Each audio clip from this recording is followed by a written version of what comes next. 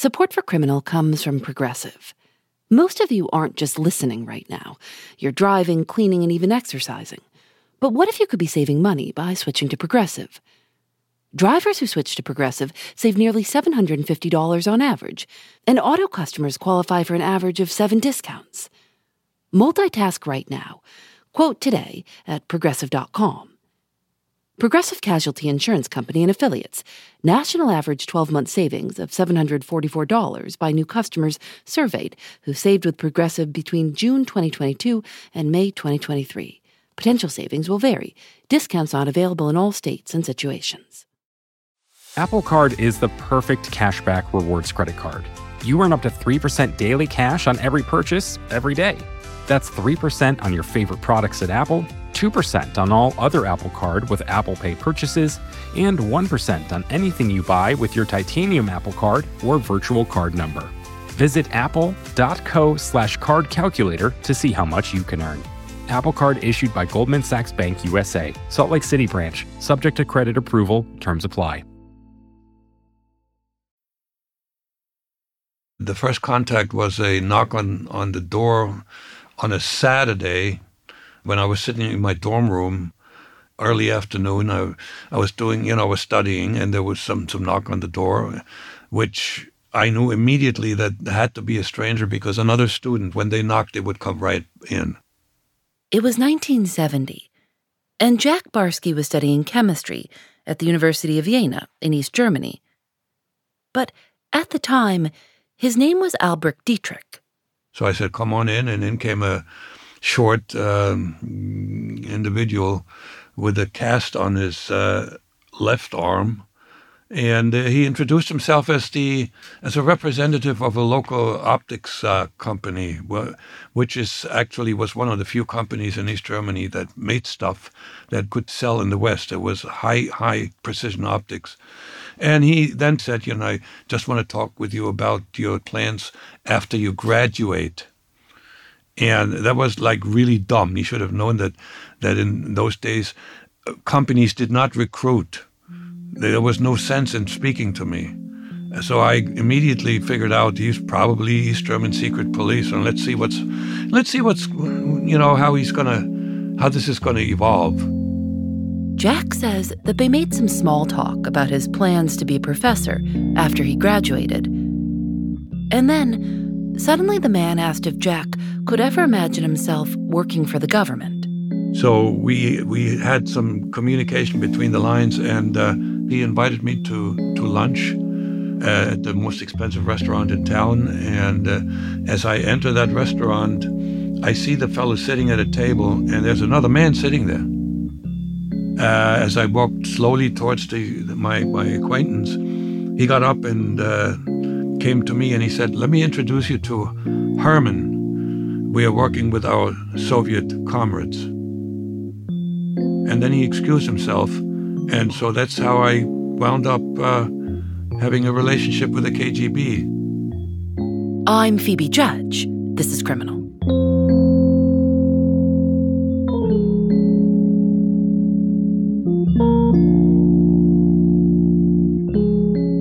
Jack Barsky says that from then on, he started meeting with Herman all the time.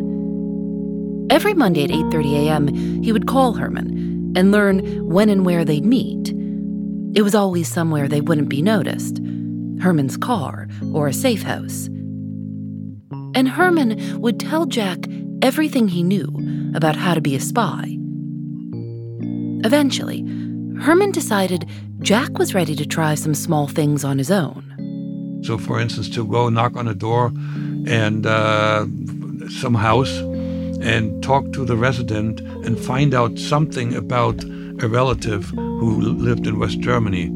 I hated that task, but I did well. I got the information. I pretended to be a sociology student, and I wanted to ask her if she would participate in a short survey. And I had some made-up survey questions, and then I turned this into more of a social talk, and I mentioned some, a relative I had in the West, and before you know it, oh, you have one too. Another time, Jack says he was asked to find out what was inside a commercial building in town. So another little trickery, a ruse. There was a bus station next to that building, and I left a package in that bus, on the bench in that bus station overnight, and then picked it up, made it disappear, and then I knocked on the door of that building and asked them, "Did you by any chance remove that package?" "No, what package?" "Well, there was this important package," and I said, there were some writings in there that I'm preparing for my thesis for my diploma. And he said, well, I can't help you. And then I managed to. It was lunchtime. I said, "You want to go to lunch?" And so it became again a social event. Jack believes he was being evaluated all this time. Evaluated to see if he was trustworthy enough and good enough to take on bigger responsibilities. After about 18 months of training, Herman sent Jack to Berlin. He told him he would meet with a handler there and gave him the time and location and a secret code to use when they met. Each of them carried a sports newspaper in their left hand so they could recognize each other. Jack approached the man and said, "Excuse me, I'm looking for Lindenstrasse." The man responded with the correct code. "Is that where Helmut lives?" And then they were safe to introduce themselves. After that first contact, they met every 3 days.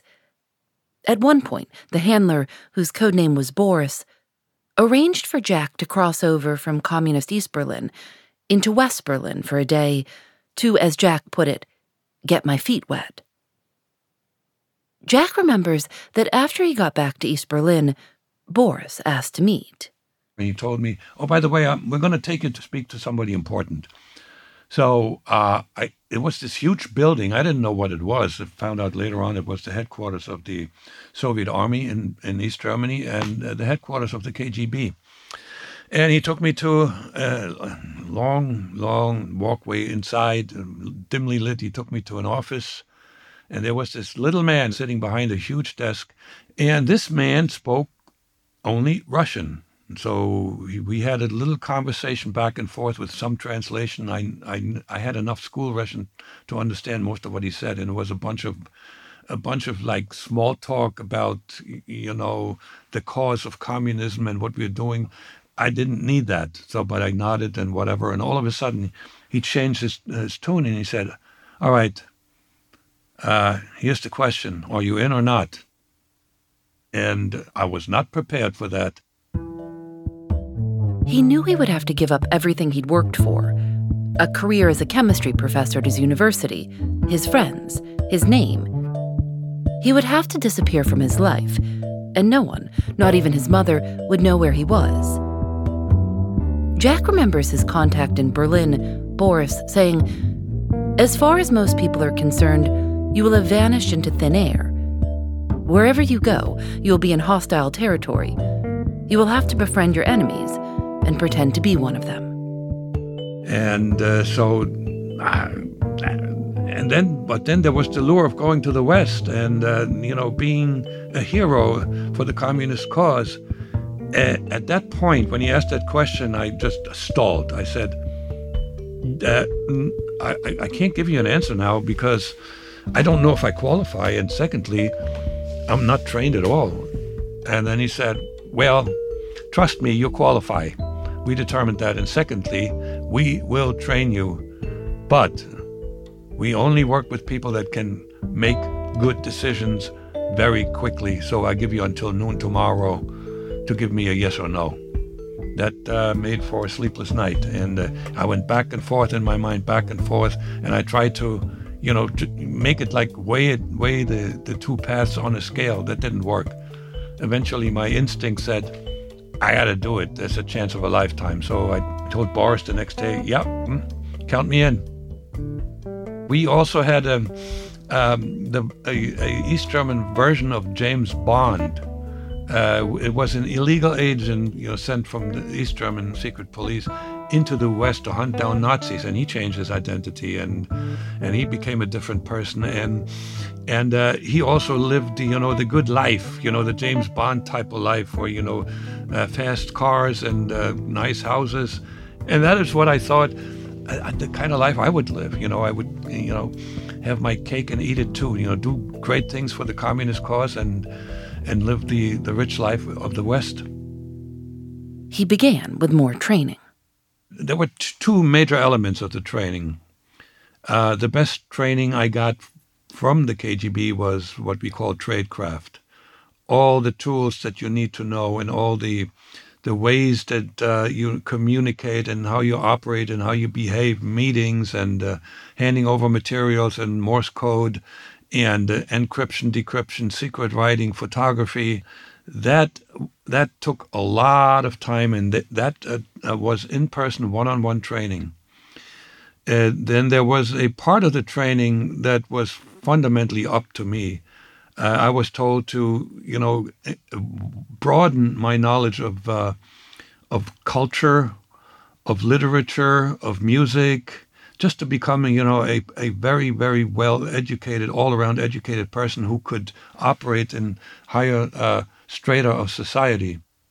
He went to museums. He took himself to the opera. And he was told he had to learn another language. He picked English and got very good at it. And then the KGB informed him that he would be going to the United States. At the time, the relationship between the Communist Soviet Union and the United States was tense, and each country was using its intelligence agency to try and get more information about the other. One way the Soviet Union was trying to get information was by sending secret agents to the United States to set up lives with fake identities. Were you excited when you heard that you were going to be going to America? Absolutely. I wanted to travel the world, and the United States was like, it couldn't have been any better. I knew that the United States was our main adversary. We called it adversary, but fundamentally it was close to being an enemy. And for me to go to the United States, that is like, my God, the most powerful nation in the world, and I would help bring that country down. Can't get any better than that. Because, I was very ambitious. Jack went to Moscow to learn how to blend in America. He met with a U.S.-born tutor to practice his English, and he worked with a husband and wife named Morris and Lona Cohen. Both Lona and Morris were born in America. When they married in 1941, Lona didn't know that her husband was already a spy for the Soviet Union. But he recruited her, and they quickly started working together. Lona had helped sneak the blueprints for the atomic bomb from a contact at the U.S. lab at Los Alamos to the Soviet Union. She hid them in a tissue box. They came close to being caught in New York in 1950, but were able to eventually make their way to London and start new lives working as booksellers. They were arrested for espionage in 1961. Investigators found a radio transmitter hidden under their refrigerator and tiny photographs of secret documents hidden in the spines of antique books. After 8 years in prison, they were sent to the Soviet Union in a prisoner swap. They lived in Moscow, where they were treated like heroes, and where they showed Jack Barsky how to talk and act like an American. For the final step in his training, Jack was sent to Canada as a kind of dress rehearsal for living in the United States. Before he left, a contact from the KGB gave him his first pair of Levi's so he would blend in when he got there. I acquainted myself with the richness of life, materially, especially in North America. He remembers watching television for hours, including sitcoms and Sesame Street. He was fascinated by The Price is Right. He ordered the same breakfast every day, an order that he'd been told was the usual for Americans. Ham and eggs over easy, whole wheat toast, a glass of milk, and a cup of coffee. After he returned from Canada, he was told that the KGB had found an identity for him to use in the United States. He was given an American birth certificate with the name Jack Barsky. So the birth certificate was a certified copy of the birth certificate of Jack Barsky, who was born in 1944 and passed away in 1955. In those days, it was possible to acquire a birth certificate of anybody, regardless of whether you didn't have to show that you had a valid interest in that birth certificate. So there was one of those diplomat agents wandering around one day at a cemetery outside of Baltimore, and he found Jack Barsky's gravestone and acquired that birth certificate. To fill out his American identity as Jack Barsky, he began to practice the made-up story of his past. Places he could have lived, schools he might have attended, a farm in upstate New York where he could have worked for a few years. For more personal stories, he used his own memories and focused on switching the names of his German friends for American-sounding names. To explain what remained of his German accent, Jack planned to say that his mother grew up in Germany.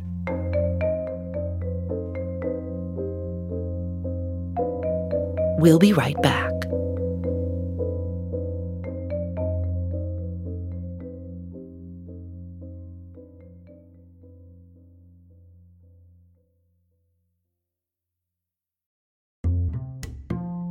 Thanks to Progressive for their support. While you're listening to the show, maybe you're also doing something else. Driving, dishes, folding laundry. I listen when I go on walks. If you're not currently driving a car, you could also be getting an auto quote from Progressive Insurance. Save money right now from your phone. Drivers who switch to Progressive save nearly $750 on average. And auto customers qualify for an average of 7 discounts. Discounts for having multiple vehicles on your policy, being a homeowner, and more. Progressive will be with you 24/7, 365 days a year, so you're protected no matter what. You can get a quote for your car insurance at Progressive.com to join over the 28 million drivers who trust Progressive. Progressive Casualty Insurance Company and Affiliates. National average 12-month savings of $744 by new customers surveyed who saved with Progressive between June 2022 and May 2023. Potential savings will vary. Discounts not available in all states and situations.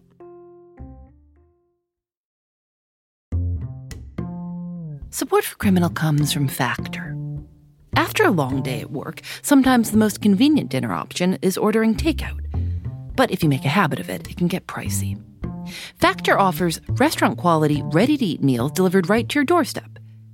Factor's meals are both nutritious and tasty, and you can choose from more than 35 different options weekly.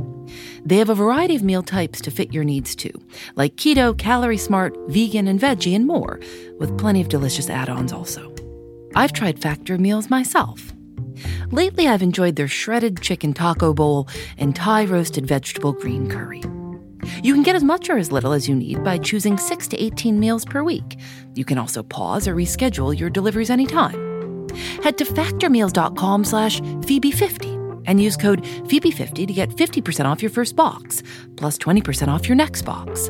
That's code Phoebe50 at factormeals.com/Phoebe50 to get 50% off your first box, plus 20% off your next box while your subscription is active.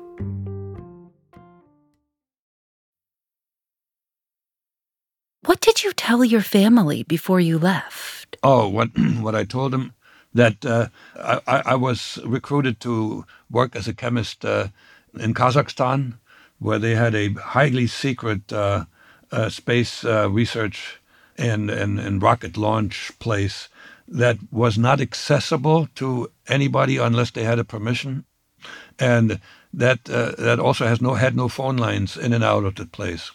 So I was fundamentally unable to communicate directly. The only way I could communicate was with letters.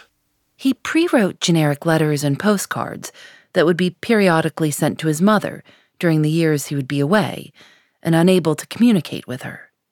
What did you say in the letters? Nonsense. like stuff that, daily life, small talk in writing, I made it up. It was painful to do, but, I was ill or I fell.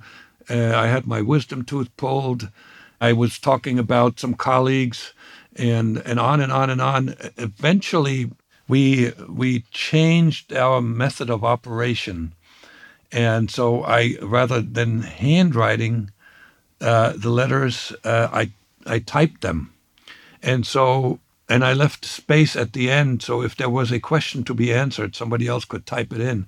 And at the end, I left a signature. So a belief in these letters to be real was encouraged that way.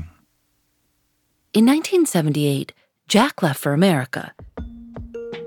He took a complicated route on planes and trains through Belgrade, Rome, Vienna, and Mexico City, so no one would be able to figure out that he'd come from Moscow. He says he spent a brief time in Chicago, and then he went to New York. I landed at LaGuardia Airport and took a bus into Manhattan, and I was thinking, oh my Lord, these avenues and streets are so narrow. Fifth Avenue is not narrow. Madison Avenue is not narrow. But the buildings that line those roads are so high, it looks like they're squeezing the roadways. In Moscow, the big roads, for instance, in and out of the airport, were lined by 4 to 5 story buildings, and they appeared a lot wider. So that was my first impression. How did you set up a life for yourself? Well, the first year when I didn't have documentation, and I spent in a rather somewhat sleazy hotel, but you could blend in because nobody asked you any questions. If you paid with cash, it was no problem. And I also made sure that there was no suspicion by staff.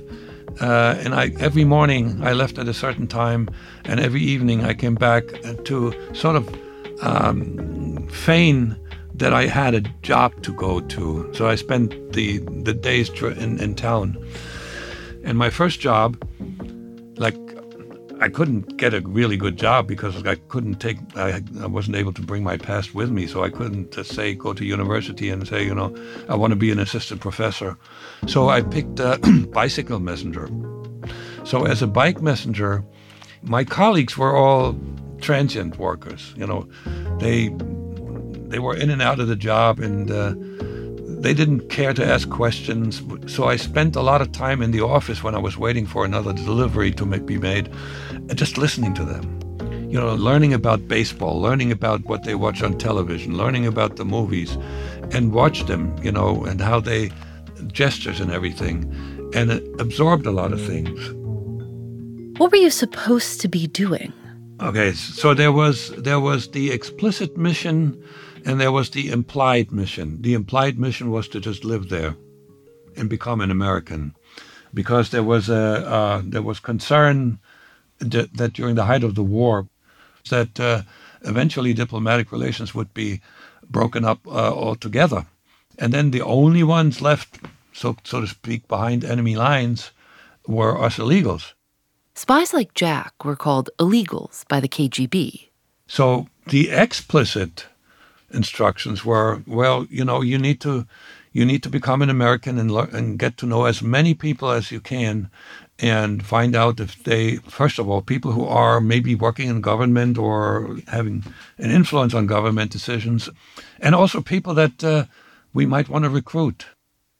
In addition to getting to know as many people as possible, Jack was also supposed to be getting his documents squared away. A driver's license, a social security card, and ultimately, and most importantly, a U.S. passport. All he had was the birth certificate for Jack Barsky, but he'd been given instructions for how to use it to get started. And the instructions didn't work. You needed to get a driver's license. You needed a birth certificate and some kind of ID that showed where you lived, with name and address. And they told me, just get a library card. So I went to the library in Brooklyn. I filled out an application and said to the librarian, can I have a library card? She looked at me and says, do you have ID? Sorry, I do, but I don't have it with me. I'll come back. Now I'm caught in what they call a catch-22, so you got to have ID to get ID. That was a dead end. I reported this back to Moscow, and they had no idea how I could get out of that quandary. And it took me a lot of research. I went into libraries and looked at all kinds of books, and I read newspaper ads, and I just tried to figure out how to get started with something that looks like an ID that has my name and address on it. And I stumbled upon it. One day I went to the Museum of Natural History, and there was a poster on the wall, and it says, and I don't know the amount, for $70 a year, you can become a member. And then there was an exhibit of the membership card. And it was a nice plastic card that had name and address on it. So I paid my $70, and I had a card. And with that, I went to a different library, and that was acceptable to that librarian, and I got my library card. So from that point on, getting a driver's license was just a matter of learning how to drive in New York. To get his Social Security card, he said that before coming to New York City, he'd worked on a farm and hadn't needed a Social Security card. To sell the story, he didn't shave for a few days and put dirt under his fingernails before visiting the Social Security office. And it worked. He was approved. But when he tried to apply for a passport, one form he had to fill out included the question, "What high school did you attend?" Jack realized that they'd be able to figure out pretty easily that his answer was a lie, and that might trigger an investigation. Soon after that, Jack flew back to Moscow for debriefing and planning. He'd been in the United States for 2 years. One of the first things he did when he arrived was to read all the letters his mother had written him. He also read the letters from a woman he'd been seeing before he left for the United States, Gerlinda. He traveled to East Germany to see her, and they decided to get married. She knew he'd be gone for several more years, but that this wouldn't last forever. Soon after Jack arrived back in the United States, he learned via shortwave transmission from Moscow that Gerlinda was pregnant. He remembers wanting to share the news with someone, but realizing there was no one he could tell. The next year, in 1981, he enrolled in college. The idea was that he might be able to make more valuable contacts with a degree. He studied management and specialized in information systems. He graduated as valedictorian of his class. He got a job as a computer programmer for an insurance company, MetLife. How often were you talking to the KGB? In person or talking? When you say talking. How often were you in contact? The contact that I had while in the United States was never in person. That is misrepresented in movies and even in the Americans. There was a hard requirement that a illegal would never meet another KGB agent in the country where he operated. Too risky.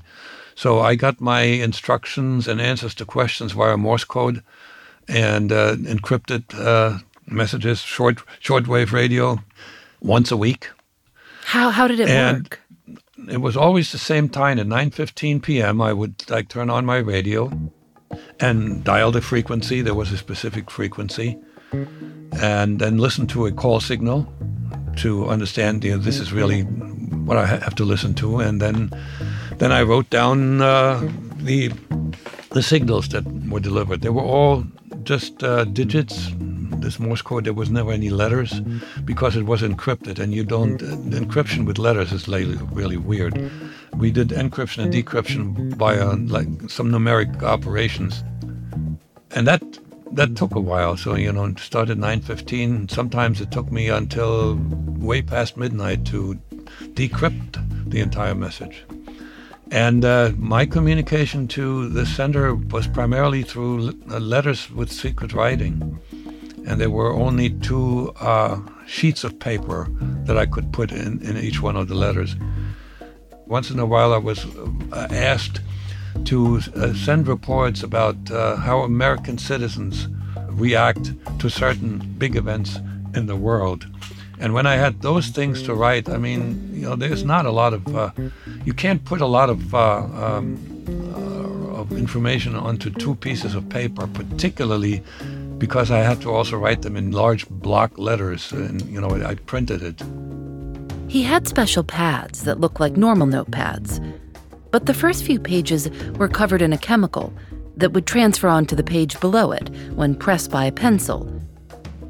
So he would write an innocuous-looking letter on a piece of paper, then slide it under the chemically treated paper and write his real message on top of that. And then after I was done, I put the letter into an airmail envelope, and then I had to make sure that nobody was following me. And eventually I put this letter in one of those public yellow mailboxes that were everywhere, and I mailed it in a spot that was close to the fake return address I put on there. And the fake return address was always a large apartment building. So if it comes back for some reason, people wouldn't just care. They would just throw it away. There were a lot of different ways that Jack made sure he wasn't being followed. So fundamentally, this is the way it worked. It is about a 3-hour travel through the city. You go from point to point to point. You walk, you take a train, the subway, you take a streetcar, you might take a taxi, and you could take a bus. And there has to be a reason for you to explain why you were there. Like you go to to a movie theater and buy a ticket, and you go and spend some time in a museum. That was one of my favorite spots, to walk around in a museum or in a department store, because in those places you can walk around and you can turn around and change direction, and you see and look at the faces of the people that might be following you. Normally, turning while you're walking in the streets, that was a no-no. That was absolutely not allowed. So, and when you're at a bus stop, see who else is standing there. Jack says that if you're being followed, it could be by a team of 7 or 8 people, and at least one of them would have to be very close. They have to see what you're doing, because the reason that they follow you is to see, what you're up to. If you're meeting somebody, or you're handing something over to somebody, or you put a signal on a wall or some stuff like that. Anything that would indicate that you're up to no good. And so when after 3 hours, I always knew that I was being followed. And when I didn't know, and you can't prove a negative, but when I didn't know when I was being followed, I reported back, I saw no signs of being followed, and I was always right. And the reason that I was so successful was my ability I had a really, really good memory for faces. And the bottom line is, if you see within 3 hours, you see that very same face twice, you know that this person is coming, they're after you. Jack says that when he had to pick up or pass along actual objects, like fake passports to travel back to Moscow, or cash when he needed it, he'd use something called a dead drop. So what you do, first of all, there's 2 people involved, but they never meet. There is a spot where the spot is known to both people. There's a spot that is easily found, such as a fallen tree someplace in a park, that is a certain number of steps from the entrance to the park. And then there's a time when the operation takes place. Our time was always 3:25 p.m. And then there's 2 other spots where signals are placed. So now the object to be transmitted is put in a container. The KGB agents always used crushed old oil cans. When I had something to transmit in a dead drop operation, I made rocks out of plaster of Paris. So anyway, so the operation starts with, let's say I'm putting the rock in the spot to be extracted it. I drop the rock, and then I get to the spot where I put the signal says, indicates to the second person, go and get it. It's there. If that sign is not there, the person aborts it doesn't even go to the spot. And I'm hanging out in that neighborhood for a while, and then I go to the spot where he indicates that he has taken the container. And if that sign is not there, I have to go back and retrieve the container and take it with me. So communication was really awkward. And the only time I had face-to-face communication was every 2 years. I went back to Moscow for debriefing and some retraining. A couple of times they changed the algorithm for decryption on me. And some rest and relaxation. That's when I had, direct interaction. And when I was back at home, I felt like the old German again. And I would instinctively respond to my German name, and there was just no difference. And then when I came back to the United States, I was Jack Barsky again. He started seeing a woman named Penelope. One day, she confided in me. She said, I'm actually illegal in this country. And I'm thinking, I really felt for her. She'd immigrated illegally from Guyana and needed a way to stay in the country. Jack thought they could get married. And I did some research, and I found out that shouldn't be a problem because I had good American identification. I had the ID, and I had I had a job. I was a professional at that time. I was already a programmer. And, I had what it takes. So I said, you know what? I'll help you. They rehearsed what they'd say during their interview with immigration, what they did in their spare time together, what their shared home looked like. None of that was necessary because when she showed up, she was already pregnant. And the lady that was going to interview us said, yeah, you qualify. Jack kept his work with the KGB a secret from Penelope. They had a daughter they named Chelsea. He says that when she smiled at him, he felt something he'd never felt before. He didn't tell the KGB anything about his American family and went on as normal, decoding messages at night and going to work every day. And then, one morning on the way to work, he saw something he hadn't seen before. It was on a supporting beam for the A train. There was a subway that went above ground where I took the train, a fist-sized red dot. And that was the danger signal. And that was indicated that I was in severe danger, and that was meant to initiate the emergency procedure, which fundamentally says get out of the country as quickly as you can, go across the Niagara Falls Bridge into Canada, go to the embassy, the Soviet embassy, and we will get you out of Canada. Jack says he tried to ignore the signal. He didn't want to leave. And then, a week later, someone came near him on the subway platform and whispered, "You must come home, or else you are dead." He had to make a decision. His daughter, Chelsea, was 18 months old. I had to leave, and yet I didn't. I couldn't. I chose Chelsea. I chose her. I threw caution into the winds and told the KGB that in my last letter with secret writing, I communicated that I'm not coming home. And the question always comes right after this when I tell people that.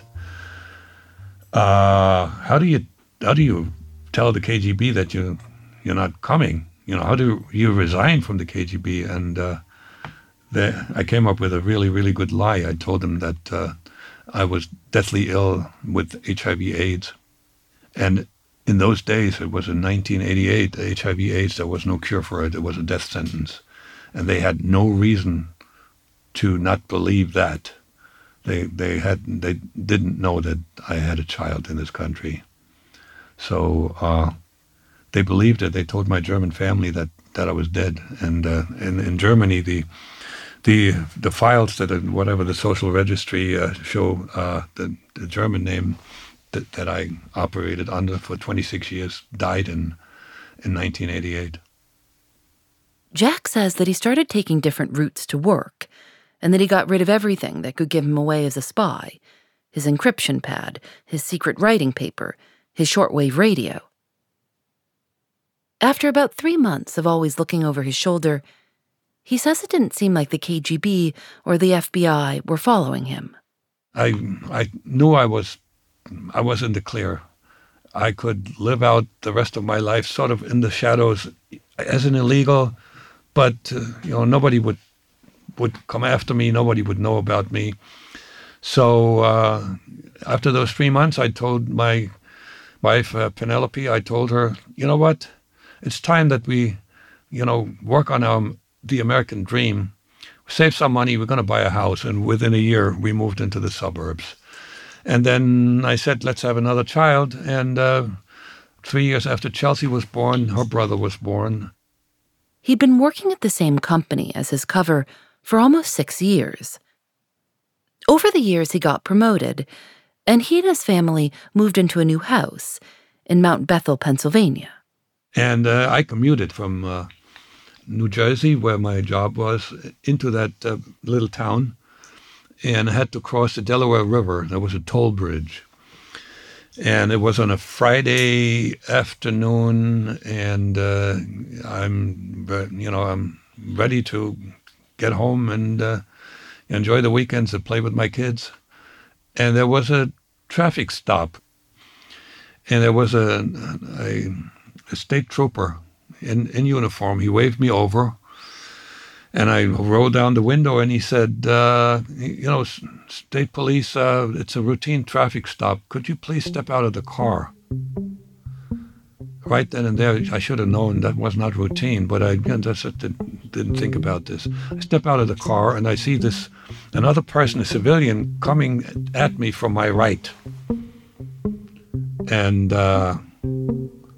he flipped open and something like nowadays, I don't know what it's called, when we flip open a cell phone. He flipped something open that, was an ID, and I didn't have to look at it. I knew what it was. But he said, FBI, we would like to talk to you. We'll be right back.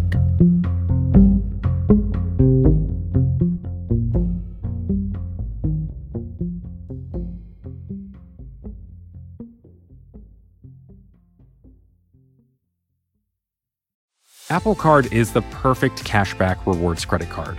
You earn up to 3% daily cash on every purchase every day.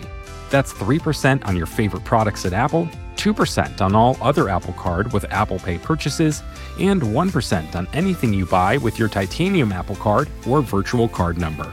Visit apple.co/card calculator to see how much you can earn. Apple Card issued by Goldman Sachs Bank USA, Salt Lake City branch, subject to credit approval, terms apply. Hi, I'm Johanna Ferreira, content director at Pop Sugar Juntos. Juntos is all about celebrating Latin culture, pride, our many intersectional identities, and joy. Thanks to support from Prime, there's so much to get into over at Juntos this month. From conversations with the Latin minds behind our favorite new movies and resurrected TV shows, to thoughtful celebrity commentary and exclusive interviews with some of the biggest Latin music artists today. And it doesn't stop there. Get more of the music, movies, and shopping you love on Prime. Whatever you're into, it's on Prime. Visit Amazon.com/Prime to get more of whatever you're into, from streaming to shopping. And get all of our latest coverage at popsugar.com/juntos. Con amor, Johanna. How did you first hear the name Jack Barsky? It first came to my attention in the early 1990s, approximately 1992. I received a communication from my headquarters in Washington that an investigation had been initiated looking for someone in the United States using the name Jack Philip Barsky, and that he was an undercover agent secreted into the United States by the KGB. Former FBI agent Joe Riley. I worked counterintelligence for a good 20, 25 years before I got this case, and it was like hitting the lottery for me. Most of the cases we have don't come up to this level of importance. We were very anxious to know what he was up to in this country. Was he running a spy ring here? The FBI had first gotten the name Jack Barsky from a former KGB archivist named Vasily Mitrokhin. Vasily Mitrokhin claimed that while he was working in the KGB's archives, he began copying secret documents by hand. He smuggled them home in his shoes for years and buried them in milk containers under his floorboards. After the dissolution of the Soviet Union, he went to a British embassy and told them what he had. The documents revealed assassinations, sabotage targets in the U.S., even plans to break a ballet dancer's legs. And they also mentioned Jack Barsky. Joe Riley says it wasn't hard to figure out which of the few Jack Barskys living in the United States was probably a spy. When we started doing his background investigation, we found out that this Jack Barsky was, he really didn't have a background. He had given information to his employer that he had lived in New York State and worked on a farm. And we found from our investigation that that was false. There was no such farm, and he had never worked there. So we knew we had the right person. What did you do next? What was your first step? Well, we put him under surveillance. Why didn't you just arrest him right away? We wanted to find out if he had any contacts here in this country before we arrested him, because we weren't sure that he would cooperate. So we wanted to follow him for a while and find out what he was up to and then arrest him. What did the surveillance entail? Well, we followed him to and from work. We followed him on weekends. And also, I conducted my own surveillance. I set up a table on a country road 300 or 400 yards behind his house. There was an open field there, and I had a clear view from that road to the back of his house. And I set up a table there with books on ornithology and simply pretended that I was a bird watcher. And I sat there with binoculars and a telescope, and I was able to watch him on weekends and holidays as he worked in his backyard and did yard work and played with his children. They had an above-ground pool in the backyard. So I was surprised at how much I learned just watching him. I came to see that he loved his children and played with them in the pool. They helped him when he was planting trees in his backyard. He just seemed very close to them, and I didn't think he was going to give that up. It's amazing what you can pick up just watching people. Did anyone ever question you about why you were watching so many birds or what birds you were seeing? No one did. When the house next to Jack's went up for sale, the FBI bought it, and agents took turns living there and watching Jack's movements. They also searched his car at one point. Joe says they didn't really find anything. But he did notice that Jack had a lot of classical music cassette tapes. Joe liked classical music too. While Jack and his family were away one weekend, the FBI went into their house and hid microphones in the kitchen and family room so they could listen in on Jack's conversations with his wife. Was it boring listening? I mean, I imagine that I can think about if someone put a microphone in my kitchen, I would get bored listening to me. Yes, most of it was. But fortunately, early on, I think within the first week or two that we placed the microphones in the kitchen, we got the conversation that was critical. It really was an argument. He clearly told her that he was here undercover for a foreign intelligence service and that he had left the service a year or two before and was no longer operating for them. So this was, you were hearing for the first time, him telling his wife, "I'm a spy." Yes. And that what was critically important to us, that he was no longer actively spying. So it made no sense for us to continue surveilling him. So we finally got authorization to arrest him. Tell me about the arrest. Myself and another agent approached the car, and we told Jack to get out of the car, that we were with the FBI. And he looked up at me and he said, "What took you so long?" Which was surprised us, that he would have enough of a sense of humor at this situation to ask us what took us so long. We rented several rooms in the motel for security reasons, and we took Jack to one of the rooms that we had set up, and we began initially questioning him. He asked me every possible little thing that I could remember about my life, childhood, upbringing, school, training, on, and what it was like to operate as an agent. Jack Barsky told them everything he knew.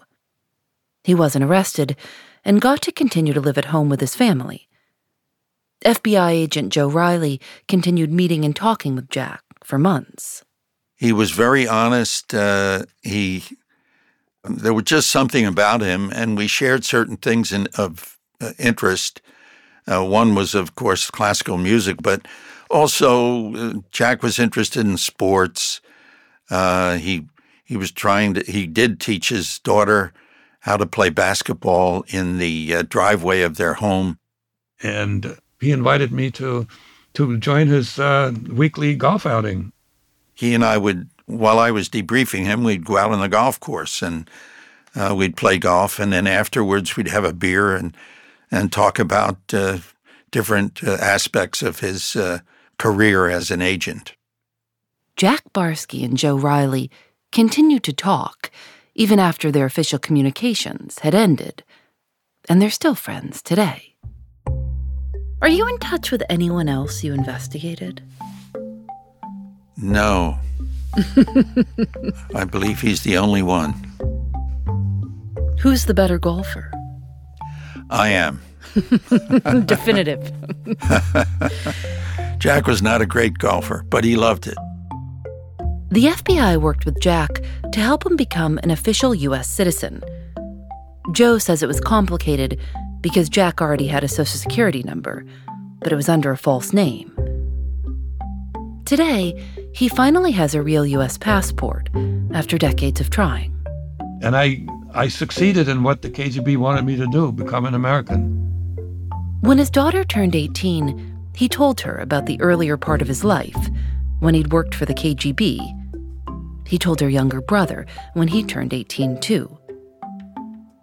In 2014, after he'd received his passport, he planned a trip to Germany. He hadn't been home in almost 30 years. He learned that his mother had died. The woman he'd married 34 years earlier, Gerlinda, didn't want to see him. But the child they'd had together, who is now an adult, agreed to meet. They now have a relationship. What has it been like to not have a secret anymore? I mean, to live in the open. I have some still. I used to hide cookies because I was afraid to admit to my family that I had an addiction to cookies.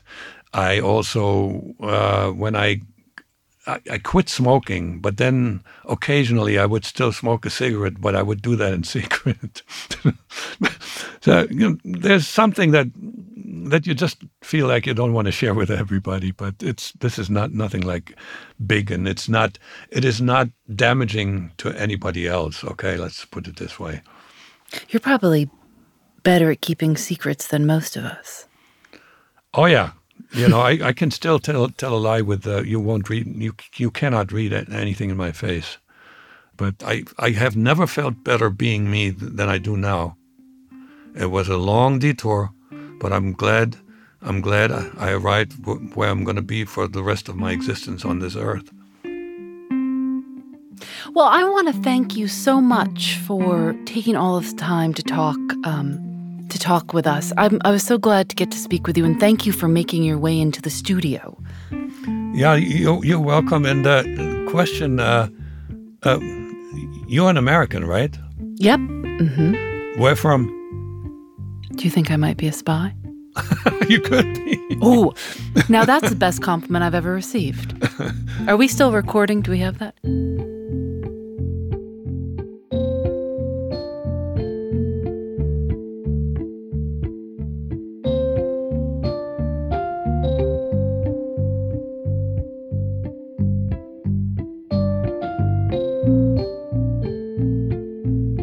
Criminal is created by Lauren Spohr and me. Nadia Wilson is our senior producer. Katie Bishop is our supervising producer. Our producers are Susanna Robertson, Jackie Sajiko, Lily Clark, Lena Sillison, Sam Kim, and Megan Kinane. This episode was mixed by Veronica Simonetti. Engineering by Russ Henry. Julian Alexander makes original illustrations for each episode of Criminal. You can see them at thisiscriminal.com. And you can sign up for our newsletter at thisiscriminal.com/newsletter. Jack Barsky wrote a book about his life. It's called Deep Undercover, My Secret Life and Tangled Allegiances as a KGB Spy in America. We hope you'll join our new membership program, Criminal Plus. Once you sign up, you can listen to Criminal episodes without any ads and get bonus episodes each month. To learn more, go to thisiscriminal.com/plus. We're on Facebook and Twitter at Criminal Show and Instagram at criminal_podcast. We're also on YouTube at youtube.com/criminalpodcast. Criminal is recorded in the studios of North Carolina Public Radio, WUNC. We're part of the Vox Media Podcast Network. Discover more great shows at podcast.voxmedia.com. I'm Phoebe Judge. This is Criminal.